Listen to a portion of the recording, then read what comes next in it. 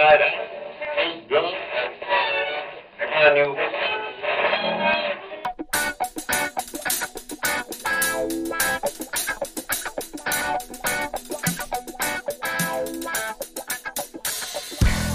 Well, hello, everybody. You're listening to the Drunken UX podcast. I am your host, Michael Feenan. I'm your other host, Aaron Hill. How you doing, Michael? Who's the other host? If you're the other You're the host? other host. But I already said I was the host. So we've had this conversation. You're going too deep, man. I'm the other host. Folks, this is episode number 56. We're going to be talking about user research, UX research, and how you can start folding it into some of your stuff, even if you're not a UX professional. Because believe it or not, even if you're just a developer, even if you're just a designer, hey, we build things that people have to use, and caring about how, we impact those users and how we can make their experiences better does in fact matter. So we'll be talking about that here today. To start off with, though, I would like to encourage everybody to go check us out on Twitter or Facebook. You can find us there at /DrunkenUX. If you're on Instagram, /DrunkenUXPodcast. If you ever want to chat with us or throw a show idea our way or anything like that, you can find us on Slack at drunkenux.com/Slack. That'll give you a quick invite right into our channel. So, that Iowa thing that happened? What I know vaguely. I've been sort of on the run the last few days, so I know there was a thing that happened.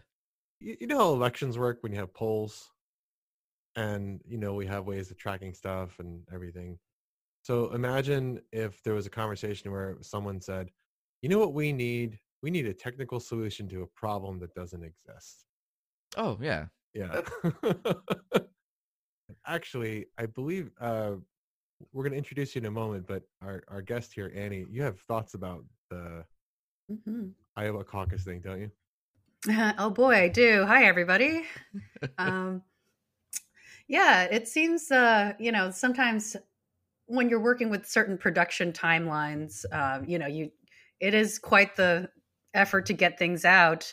But if you don't build into that time to actually test your product, it sounds like there was like a relatively simple solution to maybe putting that into your timeline to make sure that you actually had a functioning product before you went to launch, which I understand deadlines don't always allow for that. But I think you could, this company Shadow could have avoided a lot of bad press by building that into their time frame. It sounds to me there's like two major issues. One being they should have had testing, and then the other issue being, did this really need to get made? Because there's some comparisons. It could have just all been recorded on a Google Doc. Why did we need to have an app?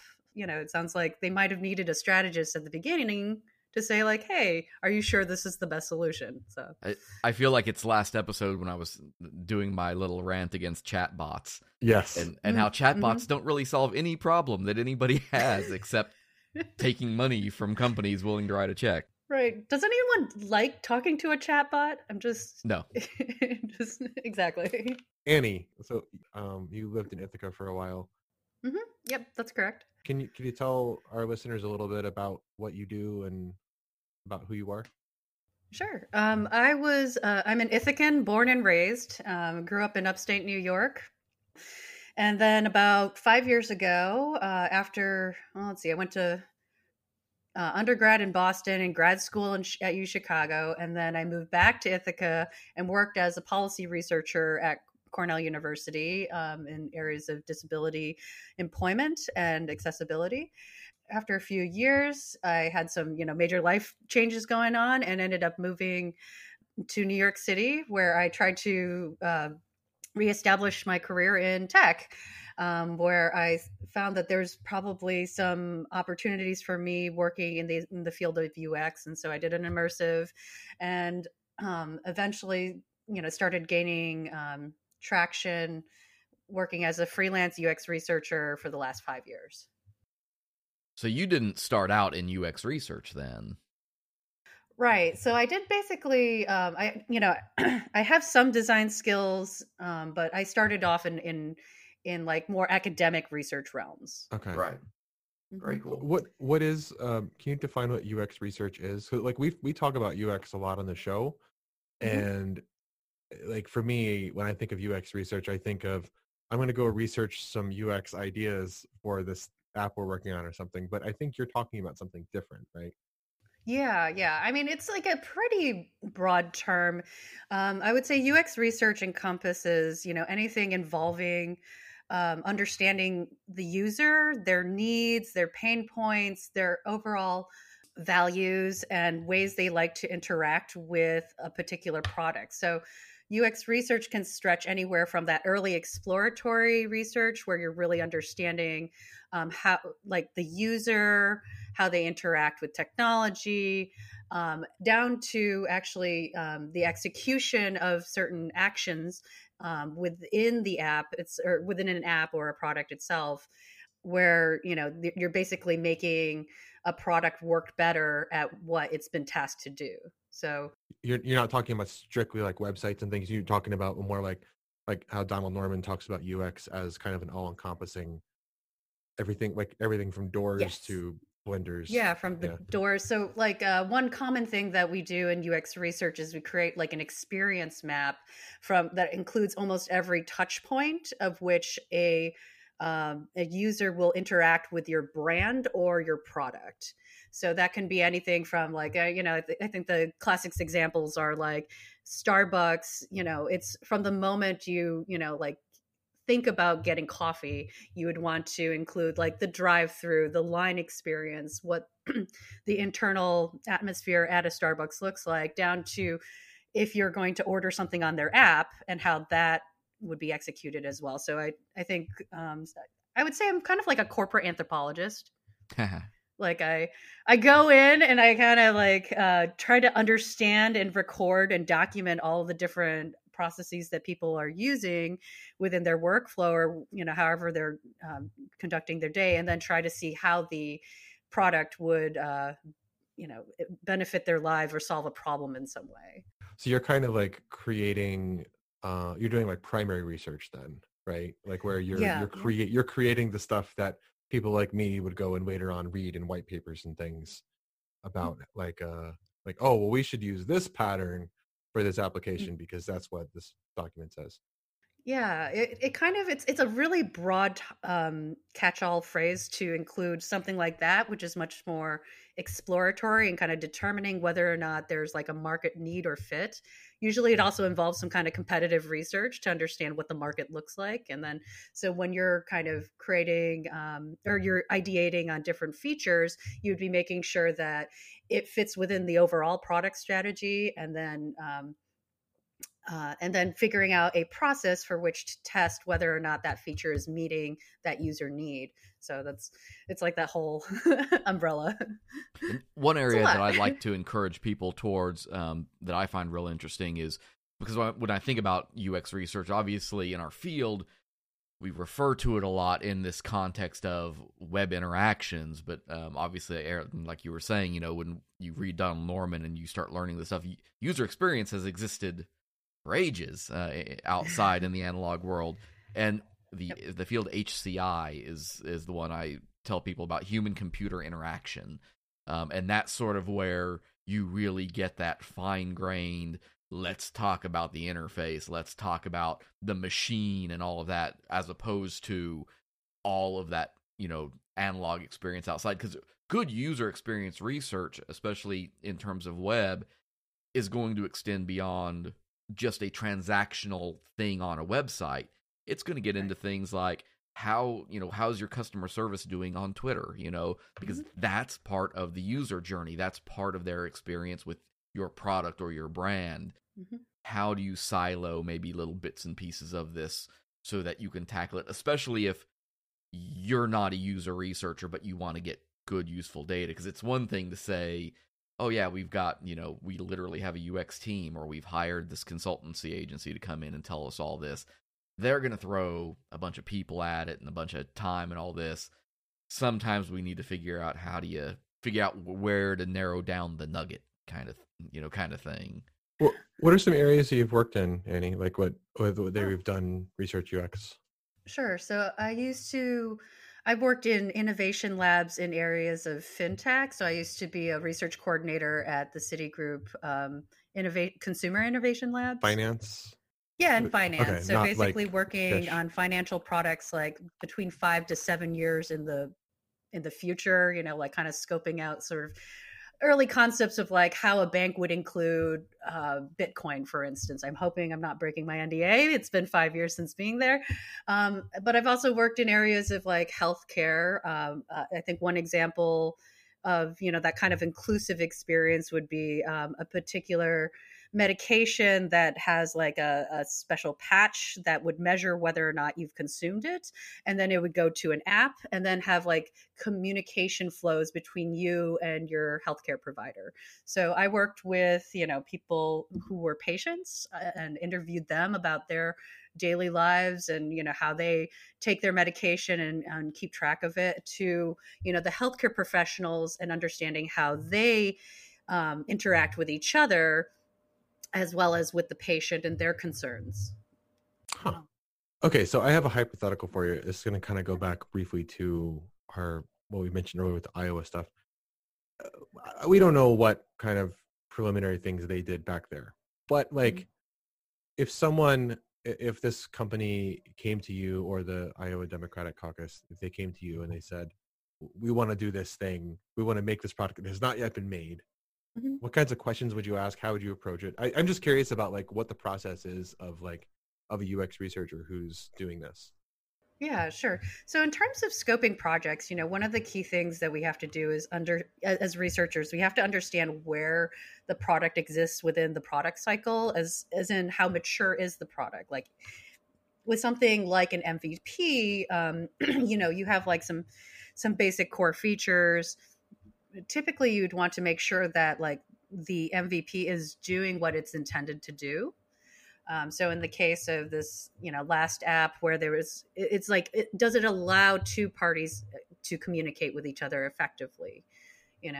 Are you sharing the right kinds of information? To kind of scope something like that.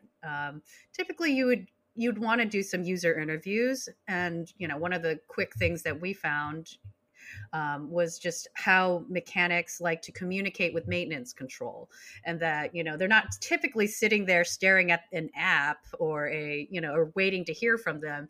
They're kind of constantly in flux, and actually for a mechanic to take off their glove and interact with a touch interface was a lot. And in fact, some of these manuals and different kinds of documents that they needed couldn't be seen on a cell phone. It would have to be on something larger like a desktop or an iPad. And so that's like a product shift that we recommended was, we want something that's on a larger experience so that mechanics can see like an electrical schematic for an airplane, because you can't really like zoom in on it on a cell phone really well.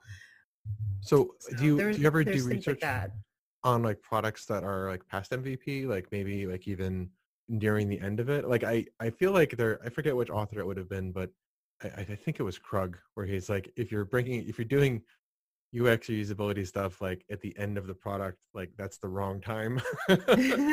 Right. Actually, so one key way of so if you think about like a product cycle being testing proof of concept before you get to that evaluative kind of process, because once it goes into the agile production cycle, you need to kind of prove that it works first, and that's sort of like a key space where you've come up with an idea, you have an MVP, and you just want to get out there and start testing it, because that's sort of one of the least expensive ways of avoiding big picture problems down the line. So if there's already something up, that's perfect, because you can get a lot of feedback just on showing a stakeholder like a visual concept and being able to get some of those early strategic mistakes before they become much, much bigger problems when you have like, a finished product and you're trying to Frankenstein some things together. Like you want to catch it early. So the earlier you involve UX research, the more effective your product will be, in theory. The way I look at it too is like a lot of things, and it doesn't matter if we're talking about research, if we're talking about improving accessibility or feature sets, that the idea of the only wrong way to do it is to not do it. Right. Like, even late is better than not at all. And a lot of the times, for folks, if you're walking into a job, if you're starting at a new company, the reality is you may be walking into something that was built before you got there. And your job is going to be now to take this thing that exists and has been out there and tackle the complaints and tackle the problems. So there are always those situations where you don't have the luxury of starting at the start. You may be starting at the middle of the product cycle, or don't be afraid if, you look at something like, well, it's already done. What can I do? You can start. You can start right now. Yeah, incorporate, and a lot of times some of these contracts that I do, they already have some kind of concept, and they've realized, wait a second, we might have made some kind of, we might have built some things that we're not really even sure about, and it's never too late to start. Basically, that's an important point. Yeah, the sooner you do it, the better. But a lot of times, most of the projects are like, we've gone down, they get to a point where you're like, okay, we can go down this pathway or this pathway. And it's just, they're at a strategic standpoint where they need to figure out which is the best path. And I'm not going to lie, it's really easy to end up building a Swiss Army knife, like where you have a product that does like 10 different things, but none of them very well. And, it's actually much more confusing for a user to come to get to a product and have like 55 different concepts to explore within it when you really are just there to, to do that one thing. So as long as it's completing that one major task, the rest could be either, you have to evaluate whether it's like a distraction or it adds to the experience. You've used that phrase MVP a few times. That's minimum viable product in our lexicon, where the idea is to build the smallest possible thing that does the job you need it to. A lot of the times, I think, people get stuck. They get frozen a little bit, I think, trying to figure out, well, we want everything. But wanting everything doesn't necessarily mean you need it all on launch day. Iterating through some of those with the stakeholders to say, we want to build that feature, but we want to build it in 6 months when the data is there for that feature to be useful, not now when you couldn't use that feature because the stuff it needs to actually work hasn't come into the system yet, through that. I have a funny aside that's kind of related to it. And he was just saying about having Swiss Army knife products. A long time ago, like I got my son this little like kid-friendly digital camera, and it had like reinforced plastic and rubber edges so you could drop it. The pictures I shot were like maybe 800 by 600 pixels. It wasn't much, but it's for like a little kid. But it also had, in addition to having like a digital display in the back, it had the ability to play, memory, like where you reveal 2 of the tiles, and then it could also do, I think, Connect 4 and then tic-tac-toe. And that was all my son wanted to do with it. He didn't shoot any photos at all. All he wanted to do was play tic-tac-toe in memory. It's like, why are you having a camera do this? Right. I've got to wonder what was going on in their design team there. Like you have this very specific product that's positioned probably to do one particular thing, and then you have these interesting side features, which I think theoretically, we like to think that every kind of new feature we come up with is adding some delight to the product.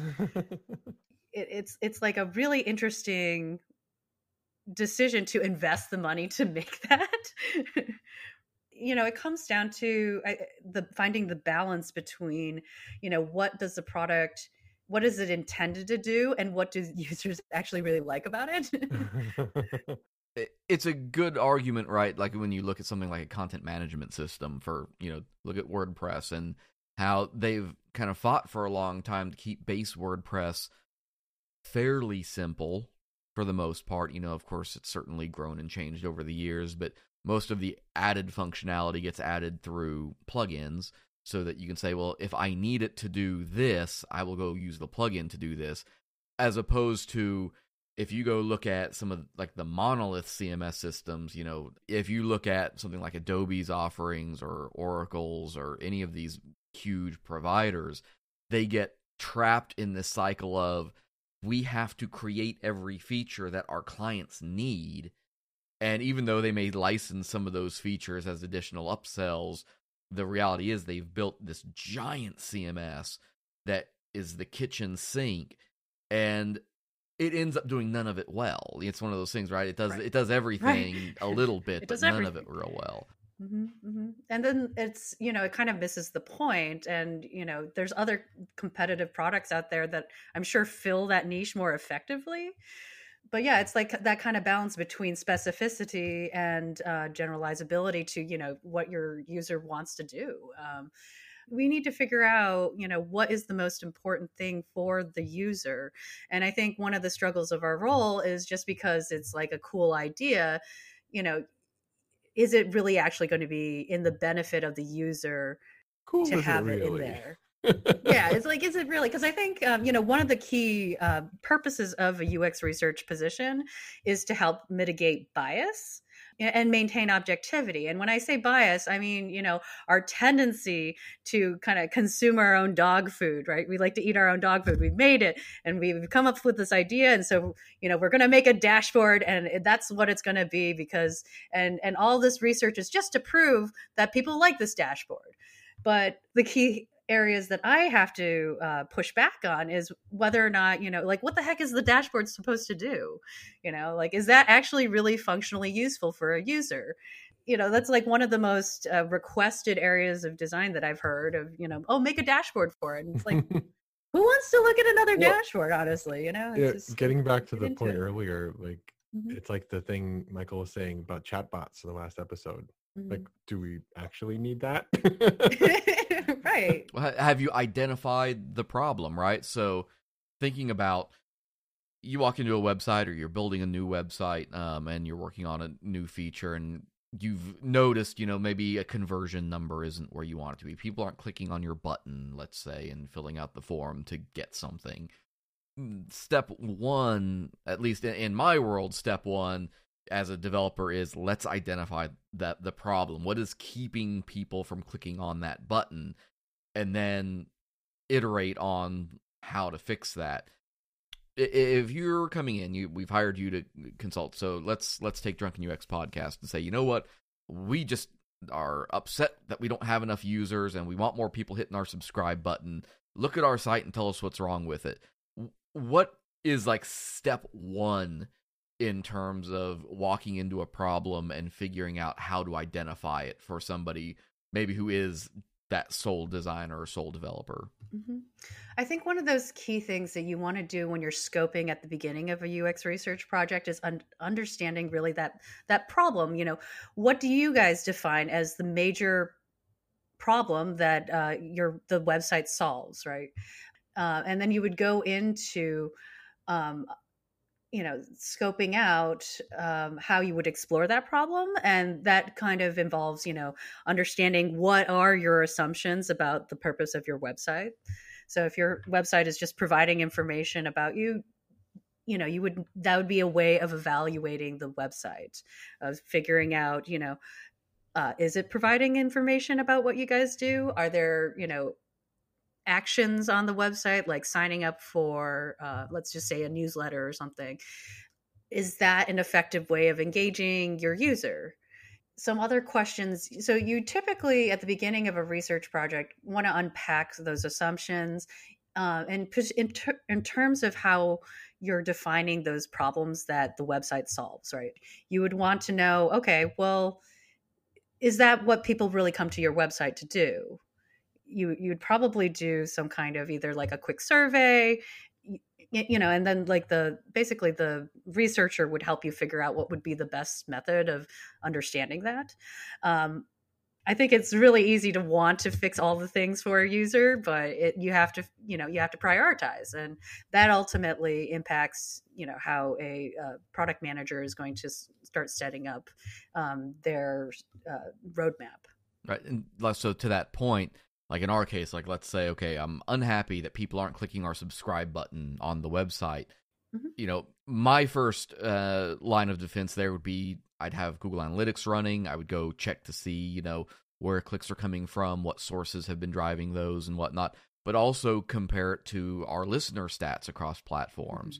What I would find very quickly there, and I would notice, well, part of the problem is people don't learn about our website or our podcast through the website, and they don't listen to it there. They're going to Apple Podcasts and they're getting to it through that, or they're getting to it through our shared links on Twitter, which takes you to your native app.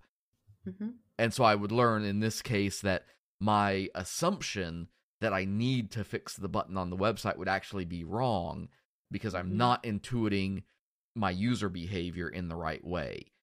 I have made an assumption that, well, the button, my website's role is to get people to subscribe. Not necessarily in this case. My website... Intention with implementation, right? Yeah. Where do you see like differentiation between when it's appropriate to use something like, maybe data you already have, and whether that's Google Analytics or another platform, versus bringing people into a room and sitting down with them and having like, giving them user challenges and things like that to work through?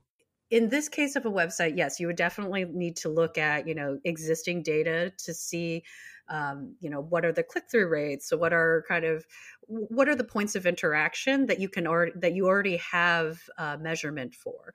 The times that you would need to go and do one of those kinds of deep dives is if you were trying to launch something kind of new, like, okay, you're getting off of, you're just trying to figure out if you want to have, let's say like a form or something that helps users quickly input their information and then get onto the newsletter or something.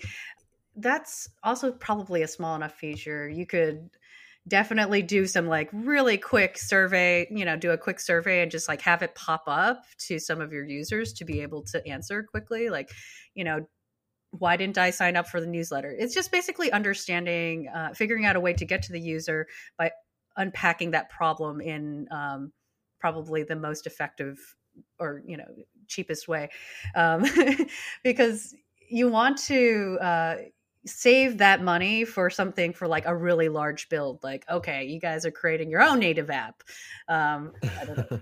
So the way that UX research would jump in is like, we would try to be there at the beginning, after one of these like kind of ideation sessions to say like, well, how are you guys going to improve your engagement of users?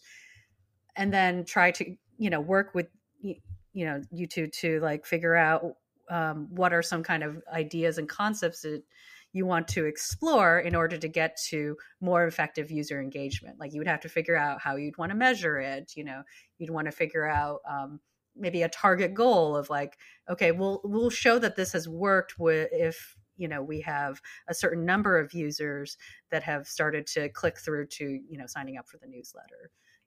I would be acting ideally as the filter for some of those pieces of information and putting together like a case to identify problems and feature solutions. So you sort of touched on this a little bit. When you get like, let's say that you get someone who's coming to you and saying like, we think we want to put this feature into our thing.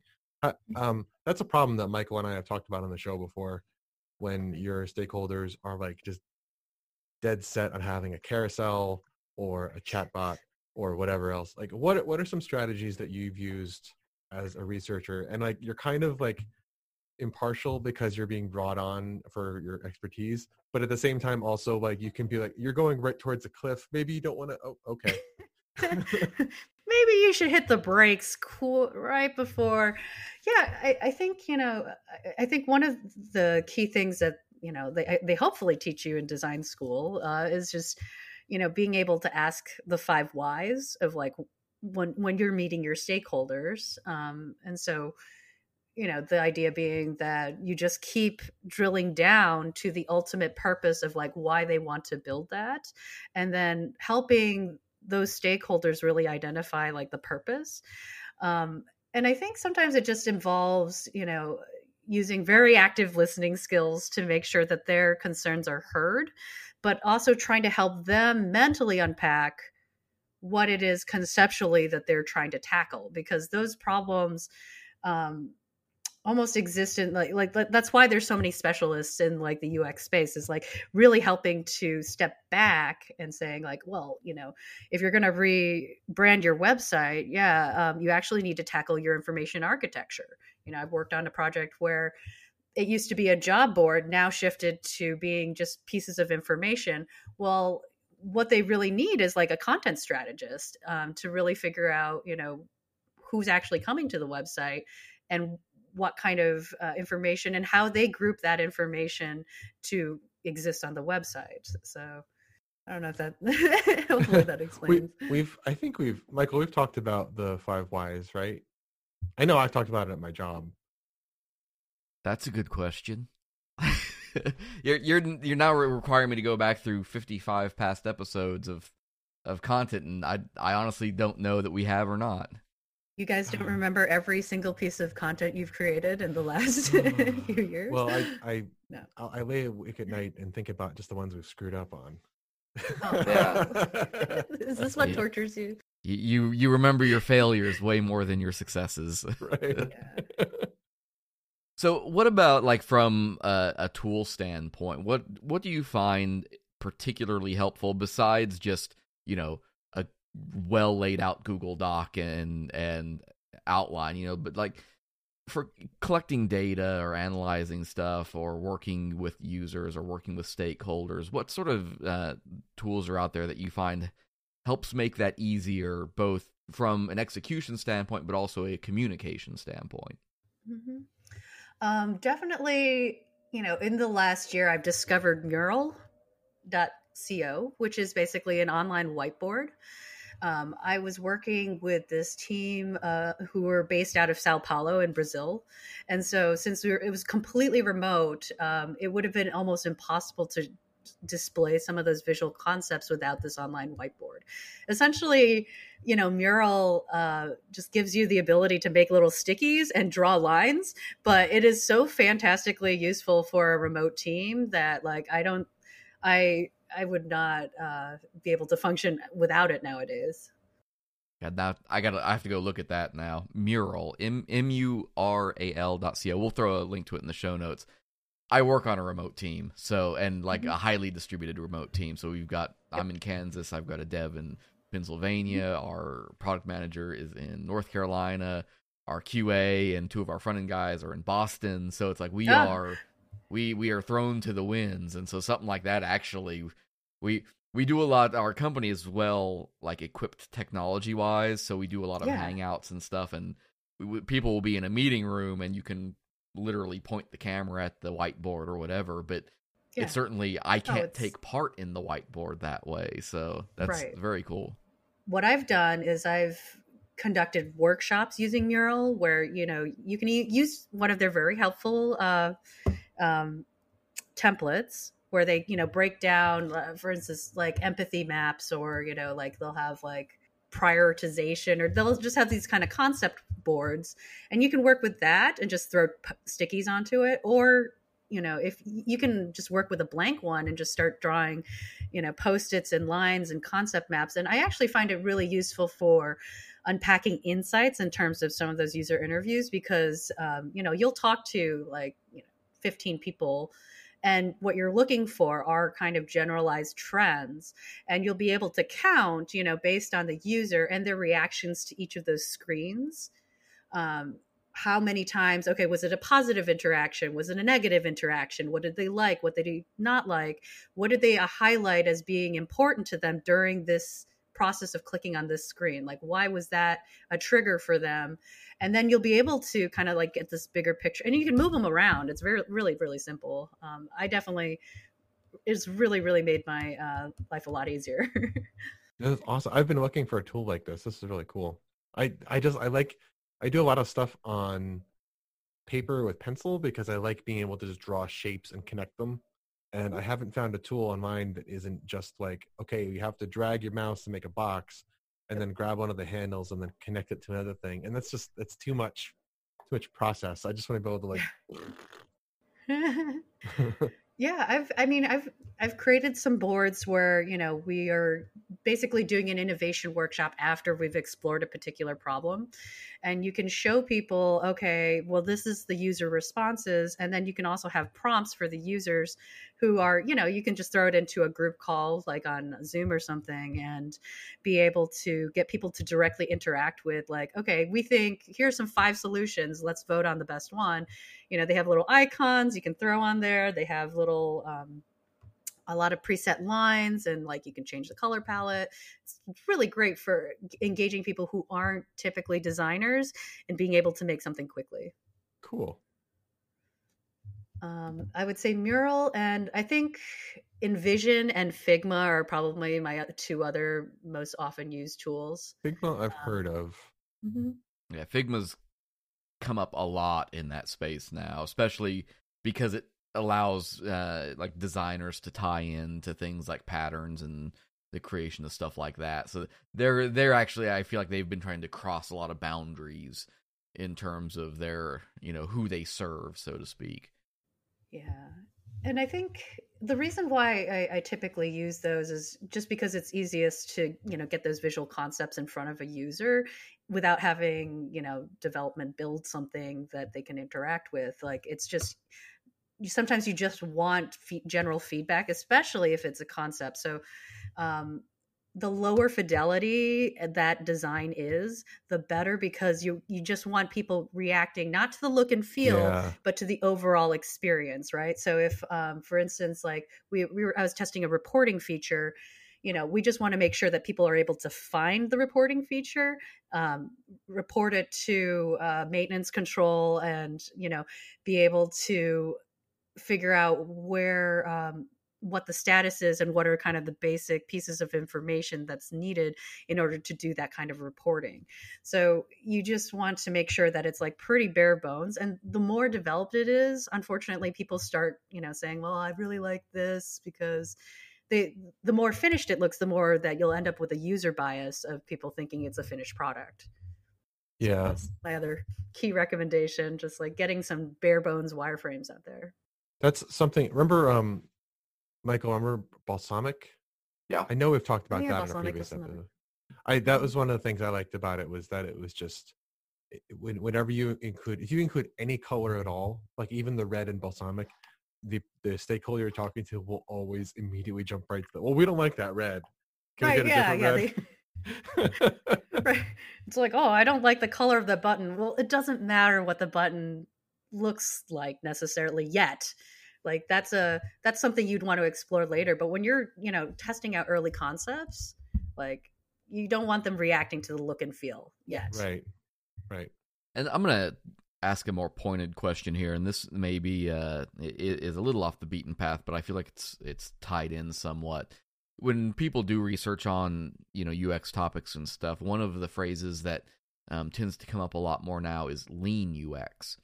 And lean UX is one of those areas where I think you run into some of that problem because of the speed and its focus on quick deliverables, that it has an emphasis sometimes on getting to those more high fidelity type wireframes earlier so that you can iterate on them. And this is where it gets into bigger process questions of agile and things like that are maybe out of scope for this episode. But I worry in those cases, right, that you're trading off some speed and nimbleness for potential confusion in some of those cases, I think. Is that a fair way for me to sort of characterize that if people run into that phrase, that lean UX? Yeah, I would agree that it's sometimes that the push to getting it looking like a finished product, it really is kind of dependent on a number of variables where you need to get it beyond the MVP proof of concept to like into the agile process where it starts, you're just iterating on the same solution. And I think you would want to use like bare bones wireframes because you have like an early concept of it, right? And I think the sketchier it is during those early concepts, the better in some ways, because you'll actually engage the user that you're testing with on a more co-creative kind of level. Like you'll show them like, hey, it's just a sketch. Like what could make this actually beneficial to you. So, and it actually is more engaging that way because they'll want to be more involved in the process and be kind of more interested in the outcome later once you actually get to the point where you've proven the build and push through to the agile process. I think it's like just another technique of like engaging users and stakeholders earlier on. And it's tough, I think, if you are getting started in this, and even if it doesn't matter if you're in a big organization or a small one, I think, I don't want to call it, it's not a trap, I guess, but it is just a function of business. Let me say it that way, that there's fear of deviating from sunk costs when your designers have been working, especially if the design team is its own island and it's working on stuff and then bringing it to you to implement and test and do all of this, and whether you're agile or anything else, as you iterate on these things, you know, a design has started taking shape, or, you know, a feature has started, you know, being built by the developers on some, there becomes this fear that, well, if we test it and our test says that this thing doesn't work, then we have to unwind all of this work. And I think the only advice that I have that I can give people on that is, A, don't be afraid of that. It's natural. That's organic. That's the process of measuring and adjusting. I say this all the time: measure, adjust, measure, adjust. You know what happens if you don't do that? You screw up an election. Exactly. And now the American people are mad at you. And it's like not just a PR disaster for, you know, your lack of execution, but it's like there's giant ripple effects here for it's a case, right, where like nothing, you know, this is where waterfall gets its benefit, right? Because waterfall is meant to, you know, very orderly, one step leads to the next step leads to the next step. So it's like you would do all the research and all of this before you start doing wireframes and comps. Agile's meant to iterate on this, and so in theory you have parallel tracks happening at the same time. Neither one of these is superior to the other. In fact, I think, like many things, the best solution is actually a rough mixture of some of these techniques. But just know that you are going to run, if you're building stuff and you're working with clients, or you're working with your employer and you're trying to work with designers and QA testers and users, you will always run into those moments where it feels like, hey guys, we need to stop for a second, look at this thing, and maybe make an adjustment, even though we have some sunk time into it. That's just the nature of the process. And that's what I mean by, you know, our tendency to consume or eat our own dog food. You know, it's like, well, we've built it already.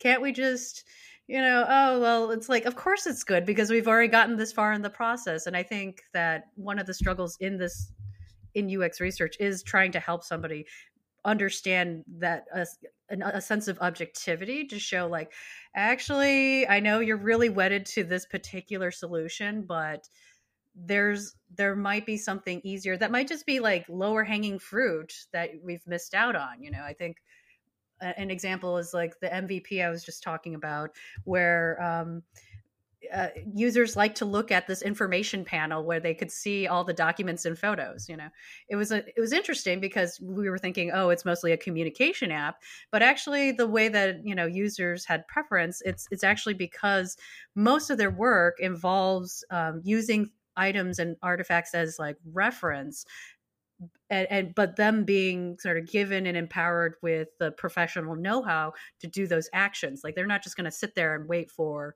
you know, for orders.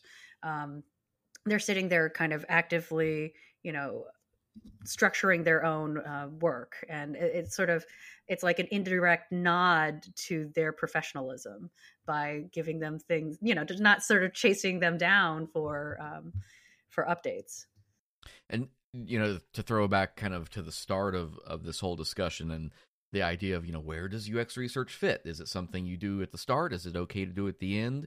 You know, the reality is we should always be doing at least some, because throughout all of this, the other thing that is always changing is your user. Your user base today is not the user base next year or 10 years from now. And it's, you think about, I think a really good example of where this applies is if you go back to 2007, And I picked that year very specifically because that's when Apple launched the iPhone. Mm. The first iterations of the iPhone, their UIs relied incredibly heavily on skeuomorphism. Skeuomorphism is the technique through which you make something, digital represent something physical. So like a volume knob looks like an actual knob in the app. A Gotcha. button is raised, has a bevel.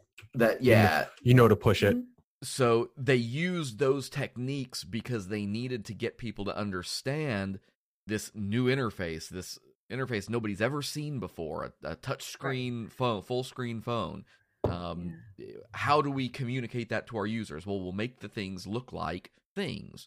Donald Dorman calls those affordances. Yeah, affordances. Over the years, though, here we are 13 years removed from that day. We now, a lot of skeuomorphism is looked down on because it's too old. It's too literal. Yeah, it's too literal in a world where the users have now adapted and understand those interfaces and those trends in very different ways from when they first came out.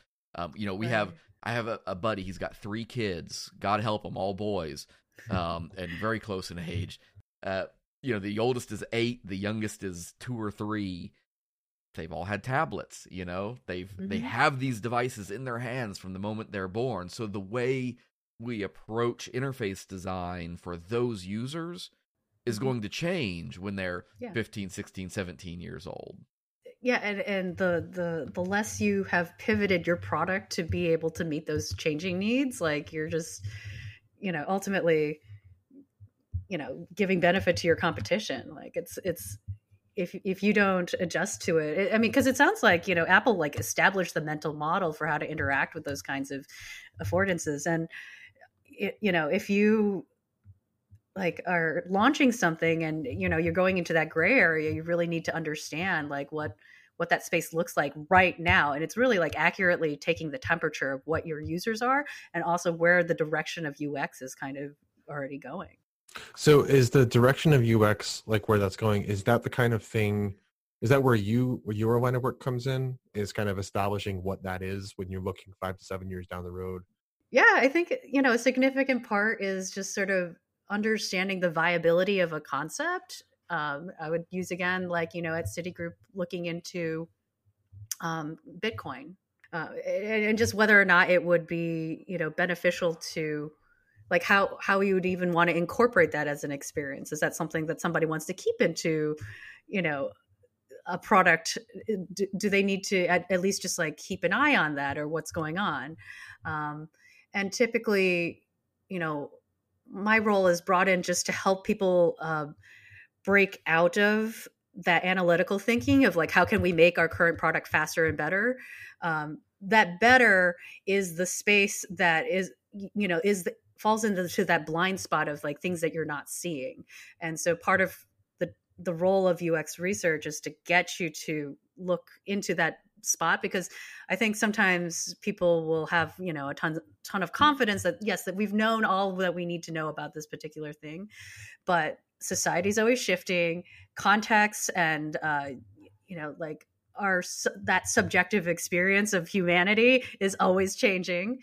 It's like you need somebody to kind of help Sherpa you into that process of being more creative, of thinking outside that strategic lens. That reminds me of one of the points you made earlier about like why we might want to do this, because if the team is already invested, if the design team is already invested in like, well, we're doing it this way already. I think one thing that is really easy to overlook, especially if you're newer, is that if you work with a product a whole bunch, you become literate with all of the patterns and the approaches and everything, and then you've learned them, and then they're no longer challenging to you. And I maintain that this is one of the reasons that like Microsoft's applications suck, is because they've been sniffing their own farts for so long that they don't realize how shitty their UI is. Yeah. There's a metaphor for you. It's what, and Aaron, we've mentioned a couple times here on the show, right? The 10 UX commandments, and number something is you are not the user, right? Like you are not the person that you're building for, and it can be really hard to step out of that space. And Annie, to your comments, remove that bias. stop working from assumptions, or at least stop relying on assumptions, which actually I think is another one of the commandments. Yeah. Like you need to trust but verify. Let me ask, before we get to break here, are there any resources that you would direct people to that you think are particularly useful? Any either blogs or books or other podcasts, things like that you think folks should check out if they want to learn more about, getting into user experience testing? Sure.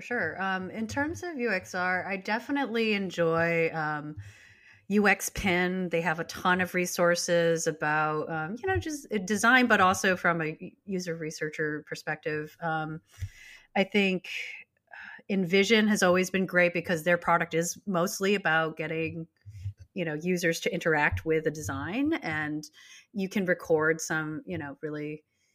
They have a lot of resources on their website about kind of generalized trends of what's happening. And let's see, and usertesting.com, their product I've had some experience with, and it's definitely really helpful to reaching some remote audiences, and they have a ton of great information if you're trying to understand like what is UX research. They have like a good bulleted like 101 understanding, like what are some basic techniques, what type of research falls under what part of a product cycle. Like when do you want to use A/B testing? When do you want to be doing some of this more like deep dive exploratory research? And just so that you can, have some kind of foundation to justify the methodology that you're going to go with. Because pretty much most people, in UX can be able to do this can do the research, and you should. I think that a lot of, teams are coming to the realization that it's really helpful to have a UX researcher, because the researcher acts as a filter to all like that noise that can be user feedback. Because sometimes you'll have one person who is not tech savvy and they can't figure out how to use the app, or, just some sort of these, and helping you guys, stay focused on like addressing the things that are the most important. Mm-hmm. Yeah, great. We will make sure to get show notes, links to all of those in the show notes. So if you want to go check out any of those resources, those will all be listed there. One more thing before we get out of here, I wanted to hit on just real fast the different types of research that are out there, because I think that's also something that maybe we don't talk quite enough about. And like thinking about things like academic research, right? Like that's not necessarily always the same as what you get when you're in the trenches in a business. Mm-hmm. Yeah. I mean, to that point, what I'm seeing a lot of in terms of some of these job postings for UX researchers are looking for PhDs and, master's degree candidates who are coming out of school, and for folks who don't have a lot of direct industry experience, it can be kind of jarring because the two environments have different priorities. Just like in terms of like time alone, like the timelines are completely different. So the last position I worked, working for this aviation innovation lab, I worked with, 4 PhDs, I believe, all with backgrounds and, getting into the user experience space. And they have like, medical experience. And some of the things that I saw that they ran into were just, issues with like the different expectations of time. Like in academia, there's this expectation of like longer timelines. You have like 3 to 6 months to explore a problem. Whereas in the UX industry, that time is money. You have a significantly shorter time around, probably about 6 weeks to scope like a deep dive project, and like 1 week to unpack it and 1 week to come up with results at most. Typically, the shorter the better. So like it really is like very conflicting priorities. I think another trend I would mention is just that in academia, like, transparency and like effective methodology is your goal, but in the industry, less is more. The more efficiency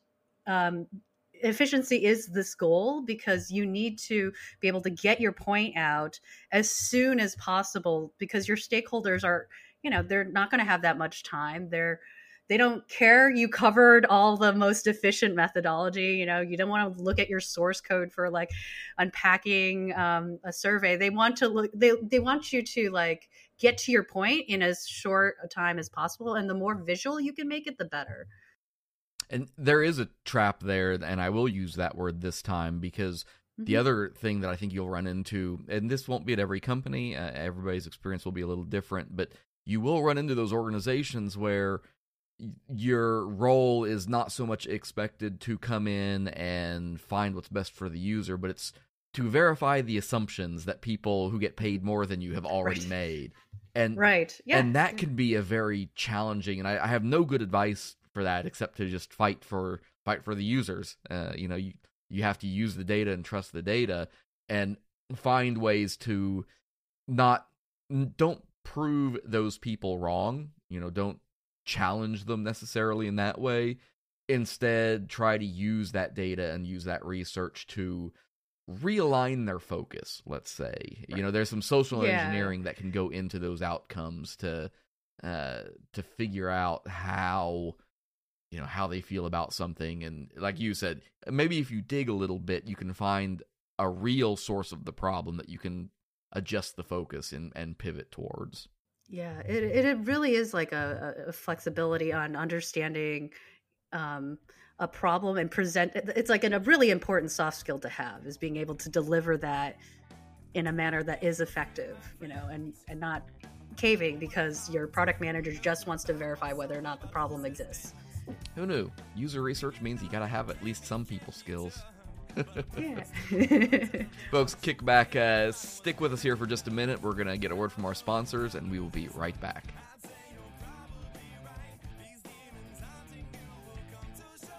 The Drunken UX podcast is brought to you by our friends at NewCloud. NewCloud is an industry-leading interactive map provider who has been building location-based solutions for organizations for a decade. Are you trying to find a simple solution to provide your users with an interactive map of your school, city, or business?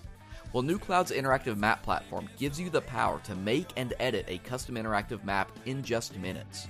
They have a team of professional cartographers who specialize in map illustrations of many different styles and are ready to design an artistic rendering to fit your exact needs. One map serves all of your users' devices with responsive maps that are designed to scale and blend in seamlessly with your existing website. To request a demonstration or to view their portfolio, visit them online at nucloud.com/drunkenux. That's nucloud.com/drunkenux.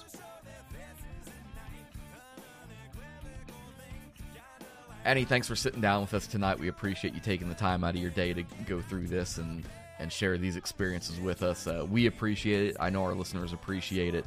I want to give you just a second, take the microphone over and take a couple minutes here. Tell folks what you're doing, where they can find you, and if you've got anything that you want to draw attention to. Sure. Thank you, everyone, for having me on the show. It was a really great opportunity. Again, you can find me on LinkedIn under Annie Mae Lynn.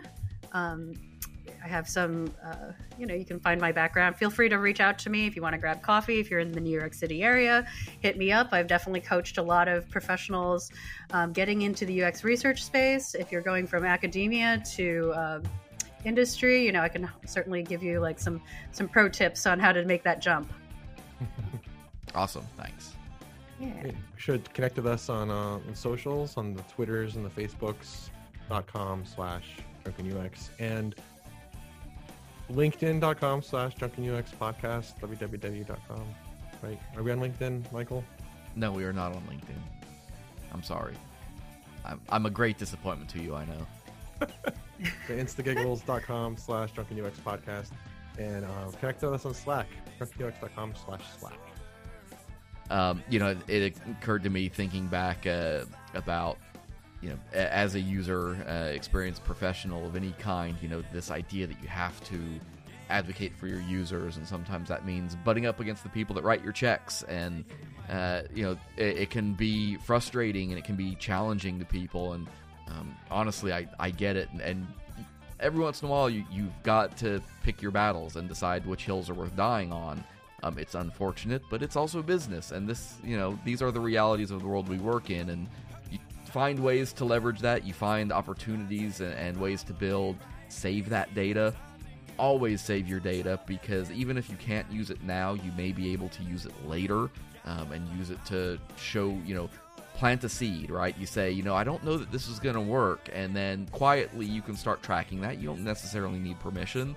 And in 6 months, when they wonder about conversions, you can dig that little nugget up, because it's all about keeping your personas close and your users closer.